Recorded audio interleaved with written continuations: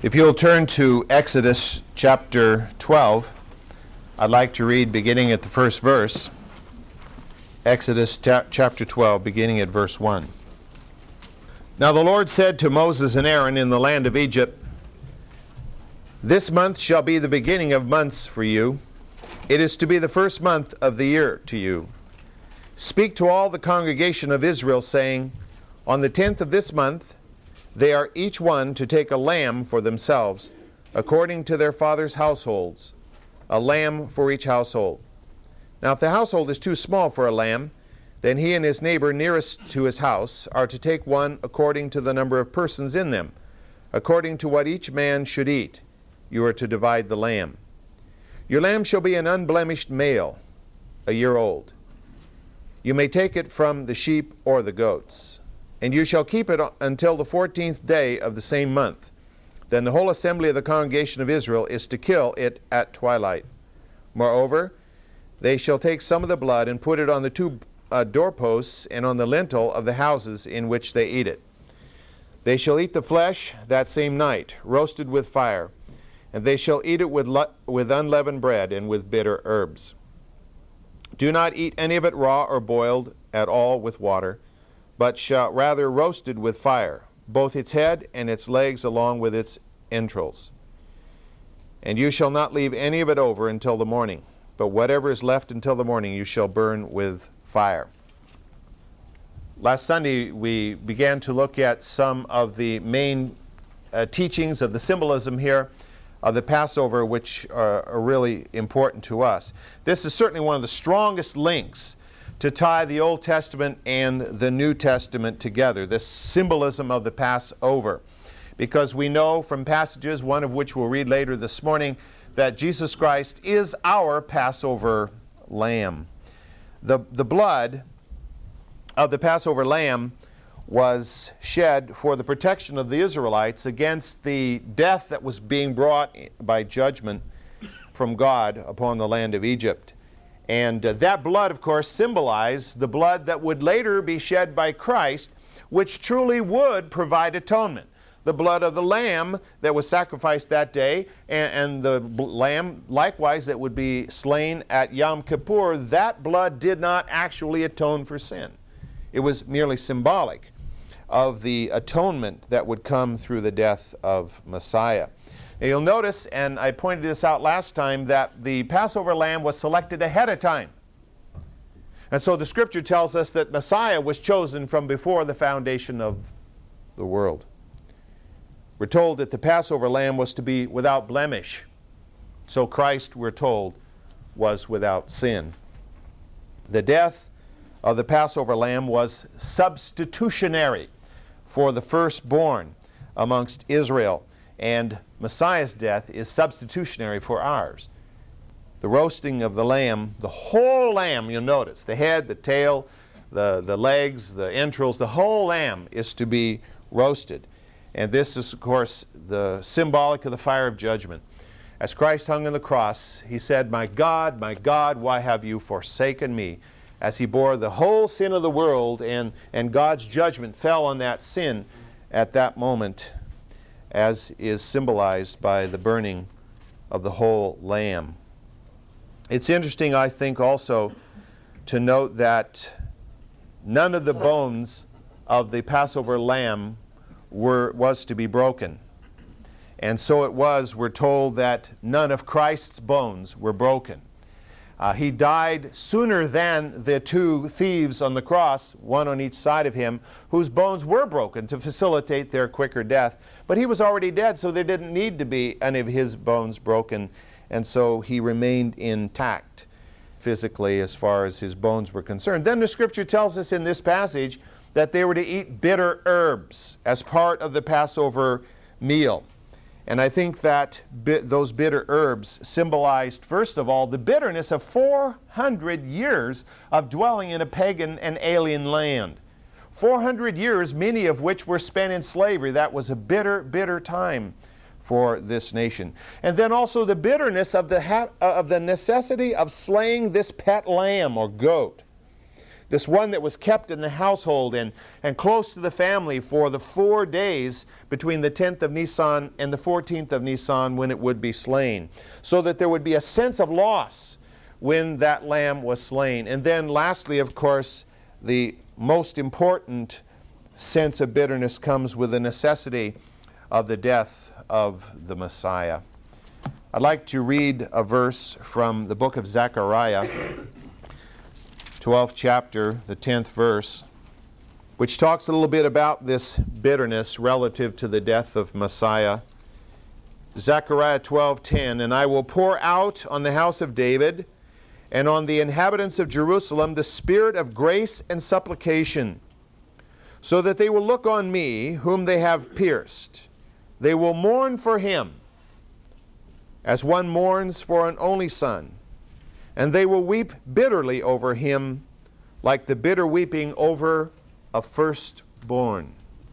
The bitterness, especially that Israel will one day experience when finally they realize that Jesus Christ was truly their Messiah.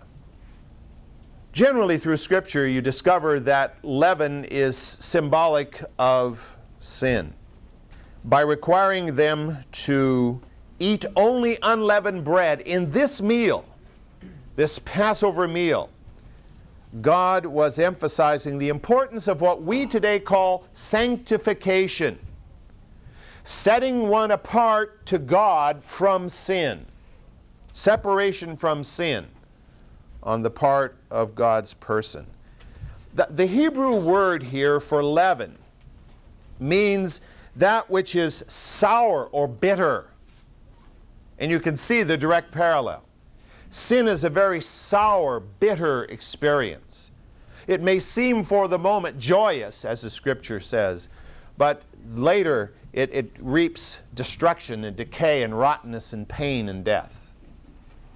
Sin is bitter and sour in the human soul. Sin, or that is leaven, also spreads all through the dough, and we'll be talking a little bit more about this in a moment.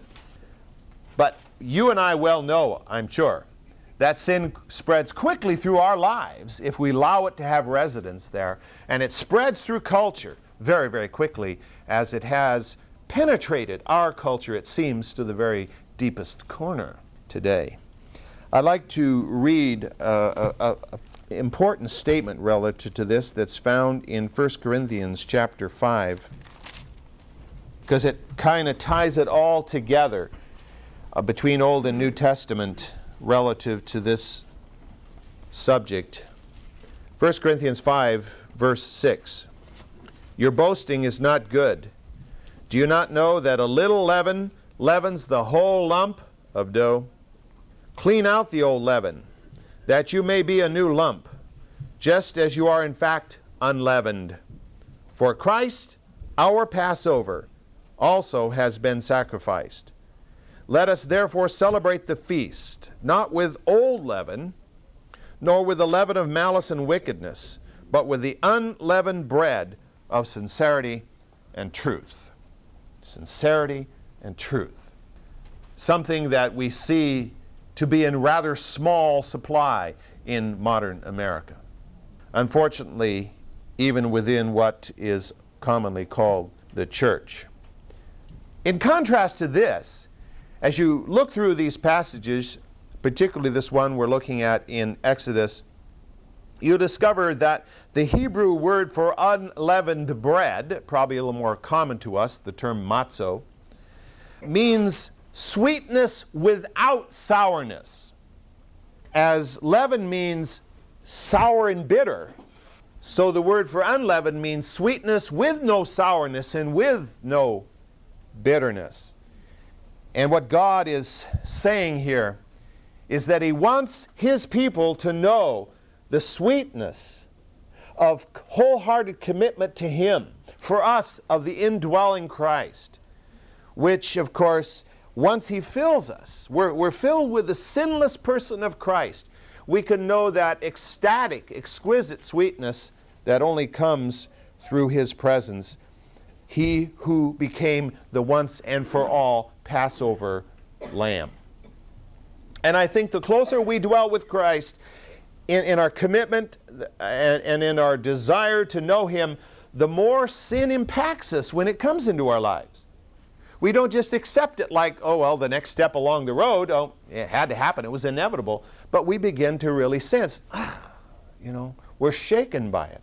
And we are drawn immediately to confess it and to have God cleanse it, because we don't like that sour bitterness that suddenly is in our lives, breaking our fellowship and the sweetness that comes through the presence of Christ. John the Baptist said, "Behold, the Lamb of God who takes away the sin of the world." And as we walk in that unleavened condition, that condition of sanctification, it doesn't mean, of course, sin never comes into our lives, but it means that we're quick to root it out through confession and seeking that constant cleansing that comes through the blood of Christ. I'd like to read beginning at the 11th verse of the 12th chapter of Exodus. Reading on in this account concerning the first Passover.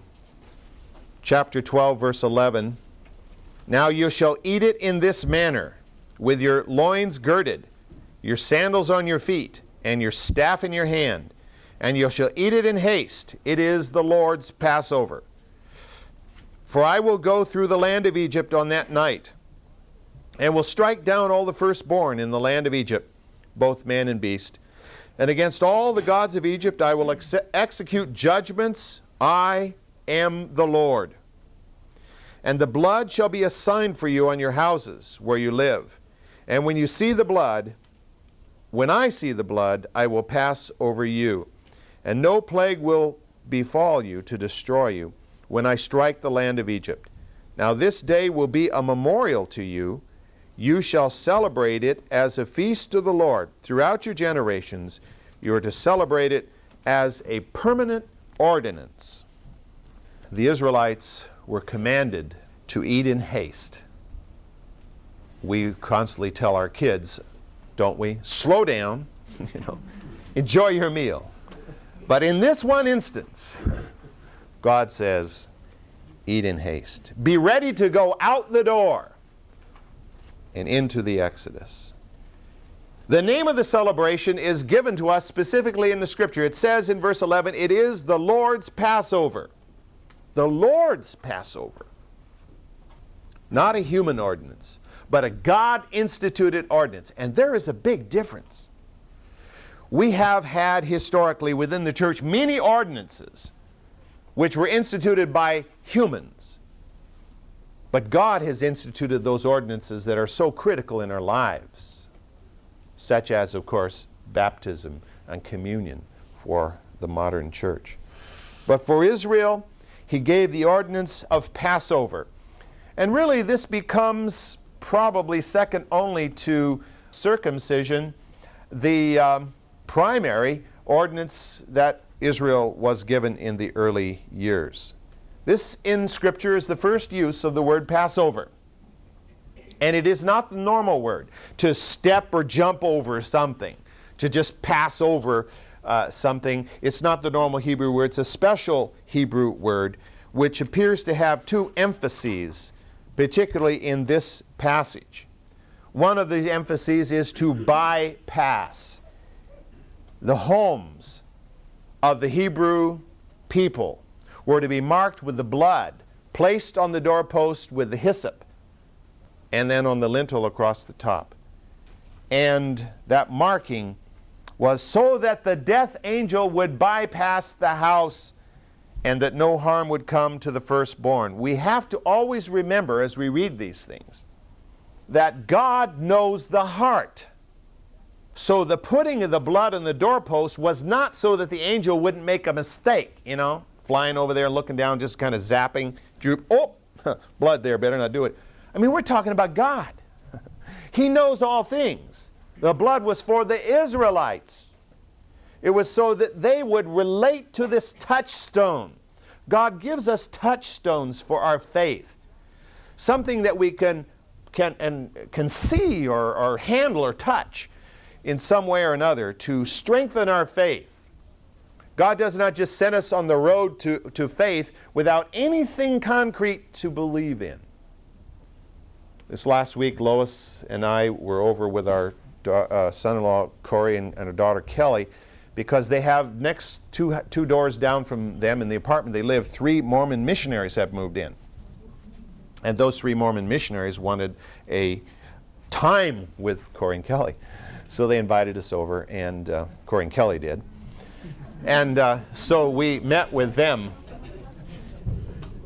And, you know, one of the things you discover rather quickly about when you're dealing with Mormons is there is no touchstone.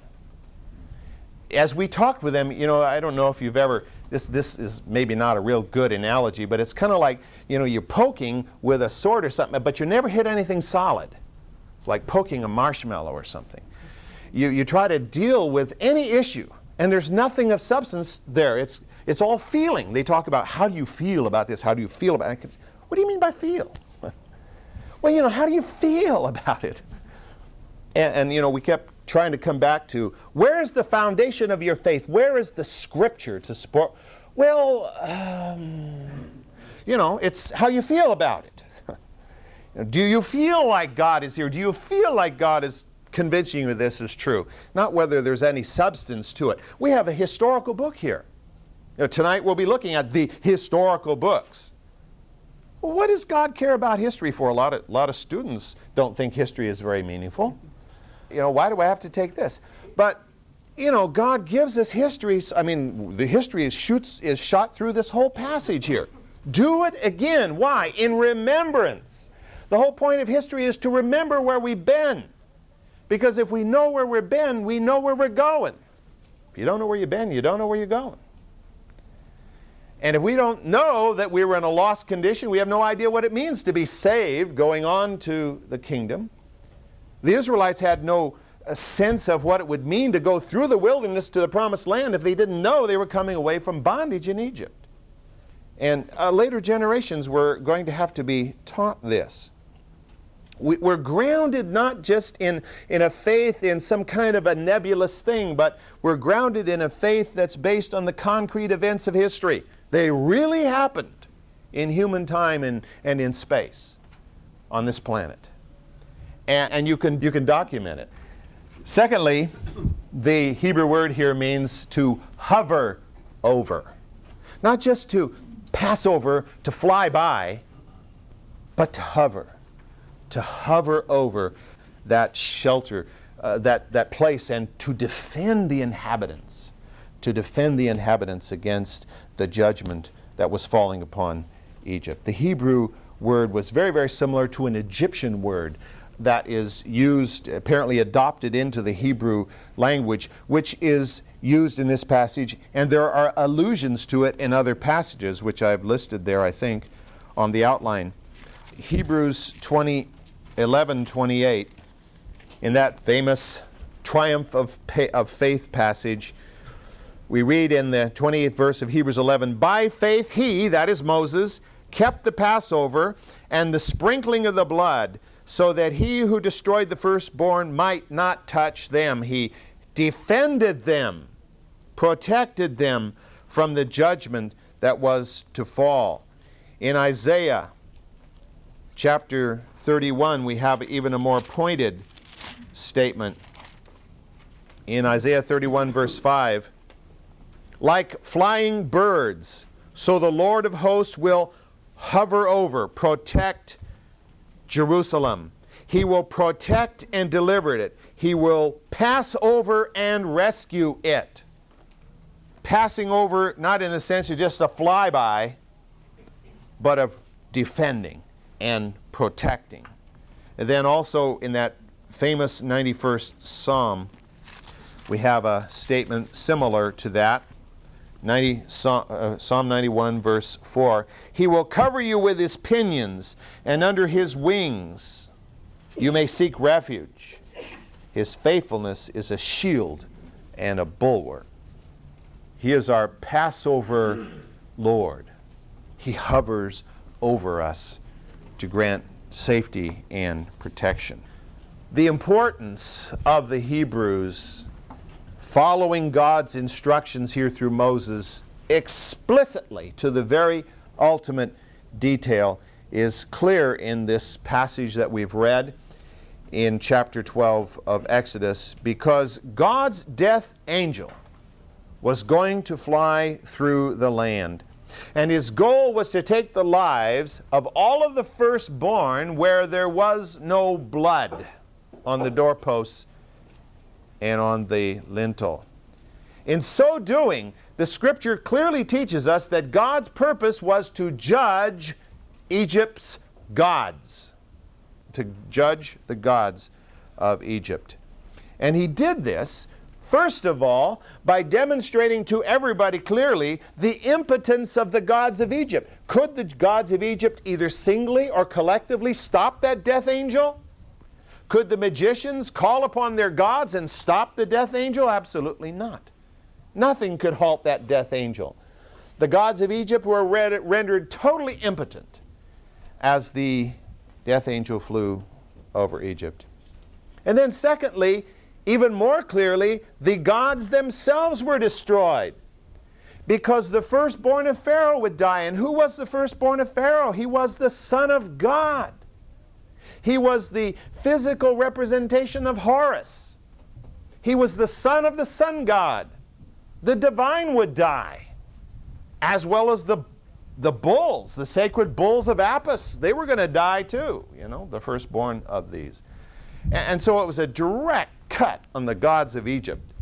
And God said there specifically that he came to execute judgment on the gods of Egypt. All the Egyptians who were paying any attention should have been aware that either their gods were not gods, were just human inventions, and they were just believing in nothing, or else their gods were sure pretty puny in comparison to the God of Israel, because they could do nothing to halt the judgment of this alien God. I don't know if I can emphasize it enough.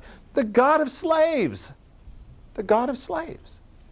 One of the reasons in the first century after the birth of Christ that the church didn't take hold very strongly amongst the upper class of the Roman Empire was the fact that it took hold so strongly amongst the lower class. And the upper class looked down and said, well, if that's the religion of the lower class, it can't be anything to us. Because if it's meaningful to slaves, it can't mean anything to us who are the sophisticated upper class. We've got to have a more sophisticated religion and faith. So if you think about this, not only was it hard for Pharaoh, but it was hard for all the Egyptians. Because all of them had this attitude that the Hebrews in their midst were their slaves, and they could kick them around anytime they wanted to. And it's their God that's doing this to us? Really hard for them to make the, quote, paradigm shift, as we use so often today. But God very, very specifically had Moses record there in the 12th verse of that passage, that his purpose in sending this judgment was that it would be a specific judgment against the gods of Egypt. For I am Yahweh, he said. I am the almighty, sovereign, self-existent, eternal God, who is God alone. And this is one way for them to find it out. It's the hard way, but they will find it out. And so God, by this act, put his imprimatur on the whole thing, the whole Exodus, the whole ministry of Moses, sealed by the death angel's flight and the destruction of the firstborn in Egypt. The 13th verse there in Exodus 12, and the blood shall be a sign for you on the houses where you live. And when I see the blood, I will pass over you. No plague will befall you to destroy you when I strike the land of Egypt. The emphasis here is on the fact that the lamb's blood was on the door posts and the lintel. Why was it there? It was there because the children of Israel obeyed the word of the Lord through Moses. We cannot forget the act of obedience here. And why did they obey? Because they believed. God gave them the faith to believe, and through that faith they acted in obedience to the word of God. And he said, when I see the blood, I will pass over you. Now, if they hadn't believed, they wouldn't have put the blood on the doorposts, and they would have died for lack of faith. That blood symbolized atonement for the Hebrews, and the consequence of it was freedom from judgment. They were not judged because that blood symbolized atonement for them. And if we don't see the parallel to Christ here, we're kind of blind, I think. His blood, the blood of Christ, has atoned for us in exactly the same way. Because his blood is the true atonement, not a symbol. It is the atonement for our sin. And that blood protects us from the judgment of God. And I don't know if that really sinks down into the depths of our soul. If daily we can grasp what that really means. I think most of us just get caught up in the humdrum of life, and we're buzzing on through life here, and it, the depth of what God has done doesn't always hit us. The horribleness of hell, I don't think ever really can be understood by us. In fact, of course, as you well know, there are many who have been so turned off by the horribleness of hell that they say there is no hell. They just eliminate it because then you don't have to worry about it, see? And I think that's really sad when that happens within the framework of, quote, the church. The mainline churches, at least in some cases. But for those for whom the blood is not efficacious because they have not believed and not acted in obedience, that's the judgment they face, and that judgment is far worse than simple death, the death of the firstborn in Egypt. It's eternal death. The second death, as we're told in the book of Revelation. It's appointed unto man once to die. That's the first death, and virtually all of us face that.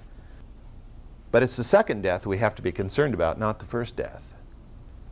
Because the second death is eternal separation from God and judgment in its ultimate expression. The sacrifice was of eternal significance. That's why God said to them, remember it, repeat it, do it again, annually. Hold another Passover time in commemoration of this first event.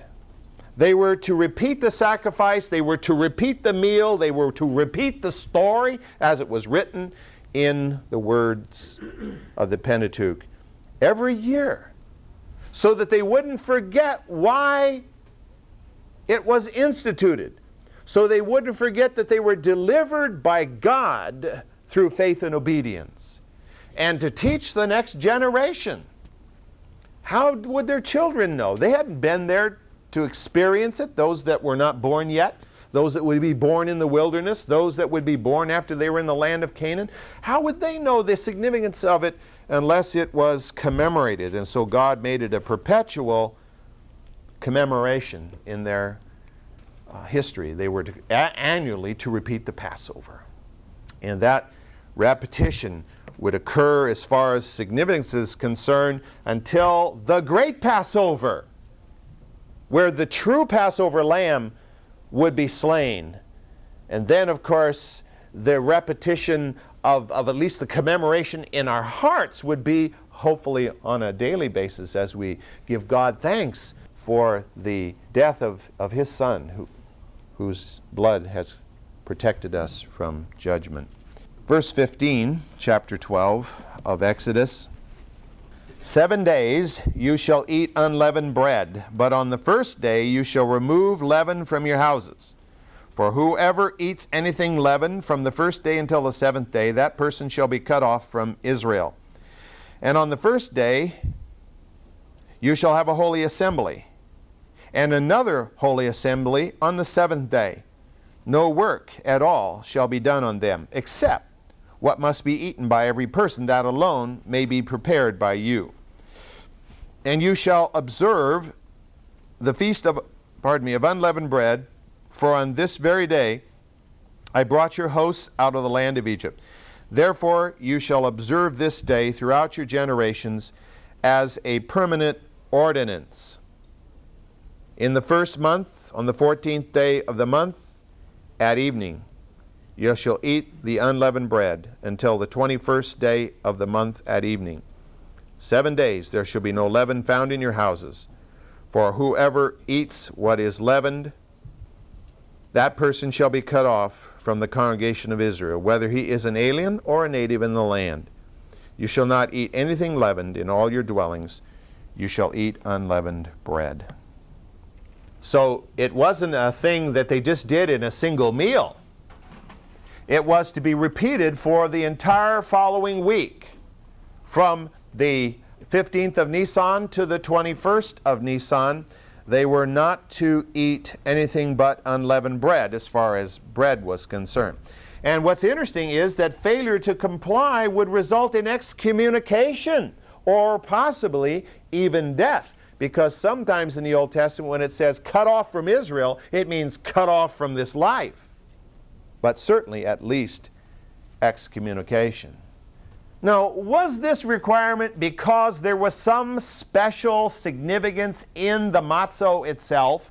That if you eat the matzo, you are going to have something good happen to you? Well, we're all familiar with Jesus' words in Matthew 15, where he says, not what enters into the mouth defiles the man, but what proceeds out of the mouth. And Paul in 1 Corinthians 8 says, food will not commend us to God. We are neither the worse if we do not eat, nor the better if we do eat. So obviously there was no property in the matzo itself. It was not converted to some spiritual entity, as some believe in the communion happens when the priest blesses it. It becomes the body and blood of Christ, and a sacrifice is renewed. No, it was not in the bread itself, but it was the symbolism of the leaven that represented sin. People to go through their houses, look in every nook and cranny in their houses to root out any speck of leaven that could be found there. And what this was a it's not like if there actually were a spore of leaven still left somewhere in the house that God's going to go bzzz, you know. It's the symbolism of searching and looking and trying to break the old sin cycle. It's beyond the New Year's turning over of a new leaf. It's a rededication to God in the power of His Spirit and in the light of the atoning blood of the Lamb. The idea was to start afresh. The idea was to be reminded of the significance of sin. And I don't know if we can emphasize that too much, because you and I are well aware of the fact that we live in a society which downplays sin to the point where very few people will call sin sin. Oh, but even if they call it sin, so what? Everybody does it. What's it matter? But to realize how horrible it is, because sin separates us from God. And the worst thing possible is eternal separation from God. And the vast majority of people in this world have no concept of what that means, or that it is even impending. In the Hebrew society, when a new household began, the wife would bring to the new household a little piece of dough with leaven in it from her parents' household. And that would be the starter that she would use now in her own household for preparing bread. And whenever it was time to make bread, she would whip up the dough and she would put this little lump that she brought from her parents' house into it, and she would leave it in, mix it in and leave it there, and it would rise and the leaven would penetrate through every corner of that new dough until it was risen to the point where it was to be baked. And then she would take out a little piece of that new dough and put it in a dark, moist place, wherever you could find such a place in a dry land like Israel. And then she would bake the remaining bread. And that little piece that she kept out would be the starter for the next batch. And so on and on it would go. Where did she get the leaven? From her parents. Where did they get the leaven? From their parents. Can you see the symbolism of sin? In Adam, sin began. And that leaven has penetrated the human race, and it's little lump by little lump. As terrible as it is to think about, that little lump right over there, who's only 8 weeks old, has been leavened by sin. She herself has not consciously committed any evil act. But she's part of the fallen human race, and that leavening is there already. It's inbuilt in the human race. And so it's very, very important to break the hold of that leaven. And that's the symbolism that we see here. Sin, like leaven, infests, it spreads, it propagates itself. You don't have to do anything to nurture it. It just goes right on ahead. All by itself, it seems like. Obviously not by itself. It's got to be inside a person. But the Hebrews, who were involved in this Passover celebration, were to remember their forsaking of the bondage which they had experienced in Egypt, and now they were to walk obediently with God on the path to the promised land, no matter how difficult that path might be. And as you read on in the story of the Exodus, that path was quite difficult.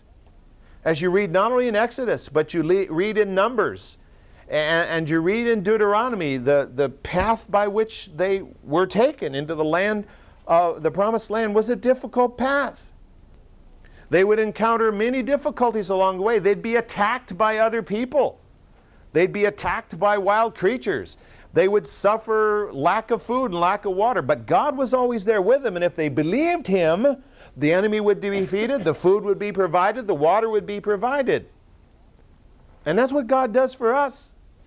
Our life may be difficult. We may walk through a desert area. We may have an enemy of some sort attack us. But God is faithful through it all. And as He kept Israel, so He will keep us. They were to clean out the old leaven, not so that they would be redeemed, but because they were already redeemed.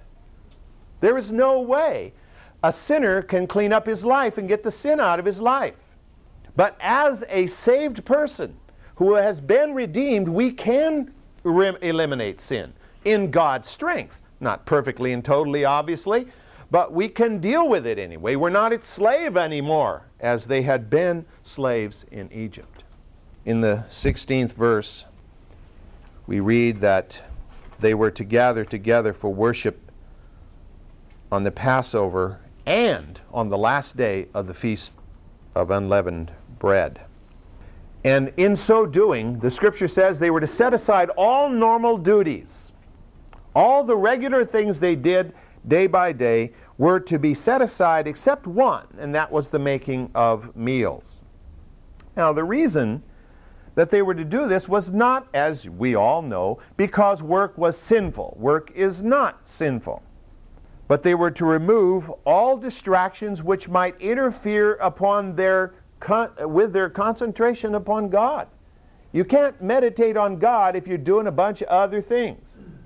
You know, if you're sitting in front of a computer trying to run all this information, you're probably not meditating specifically on God at that moment, unless what you're putting in the computer is scripture verses or something.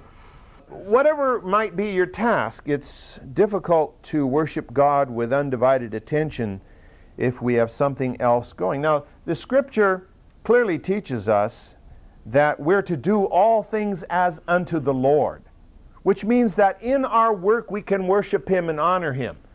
And I try to make that clear to some of the students at the college, that doing your work well is honoring God in serving Him. Some haven't quite gotten the point.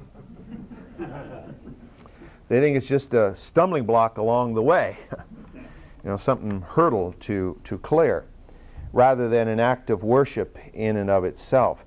But in doing these other things, we can't give our full attention to God. And so the Israelites were to set aside all of their normal tasks so that they could meditate on God, so that they could hear God's voice through His Word, so that they could praise Him with undivided attention, and so they could fellowship at ease. You know, it's much more difficult to fellowship when you got something on your mind that you got to go do. You've all, talked to people like that. You know they want to get away. And they're just being polite to you. They've got something else on their mind. In fact, you say something to them and you can tell by their response they haven't got a clue what you really said because they're thinking about something else. Well, you can't fellowship with each other or with God with that kind of a situation going on. So if all else is set aside, you can kind of focus on what's happening at that particular moment. God will later institute the Sabbath on a weekly basis so that this will happen every week, not just during the Passover celebration. Now, we're all aware, I think, that although God gave the Sabbath law as one of the commandments on Mount Sinai, that law was not transferred to us specifically in the New Testament. The New Testament does not repeat and say, "Thou shalt worship God on the Sabbath only and keep it holy." But I think the implications are there. And I think we have taken probably too much liberty today in our society and in our church, and have gone to the point where I think something important is lost. Because so many of us make Sunday a day not really terribly different from other days. We may go to church, but I don't think just going to church and Sunday school is all that's supposed to make the day different. I think there are other things that should be involved which make the day different. And then if we spend the whole afternoon at the mall or doing our normal routine of work, I wonder if we really are experiencing all that God intended for us to experience as a result of the Lord's Day. Well, I don't think there's any way that we can fail to understand the overwhelming importance of the Passover in its symbolism to us as we think in terms of the New Testament. We don't have time today to move further, but as we go through the last half of the 12th chapter of the book of Exodus, we'll be looking at God's insistence on the repetition of this ceremony for future generations. And then the launching of the Passover, of the Exodus itself. The Passover was the moment that the Exodus was to begin. That's why they were told, have your sandals on your feet and your staff in your hands, be ready to go out the door. Don't worry about the dishes. Just be ready to go. Seems like a good idea to many of us. Alan? Where do they get the leaven to replace it if it's gone out of all the houses? Yeah, well, you put a little of it outside the house. Just get it out of the house. See, it's just symbolic. The leaven in and of itself is not evil or bad. Obviously, you eat it all the rest of the time. It's just a matter of getting it out of the house, the cleansing of the house. So it's put in an outside storage area where it can be kept for that week and survive, and then brought back in. I think the emphasis upon the symbolism has to always be reminded, because there are so many who take the actual physical thing and try to make that the law by which they live, because it's easier to measure. I can decide, I'm being obedient because today I ate unleavened bread again. But it's a lot more difficult to think about the real meaning of that. And am I living a life that is in accordance with God's Word? Am I shunning sin? That is difficult. But eating unleavened bread, not so difficult, actually. I don't know how many of you have eaten matzos, but they're pretty good, really. Especially with some jam on them or something.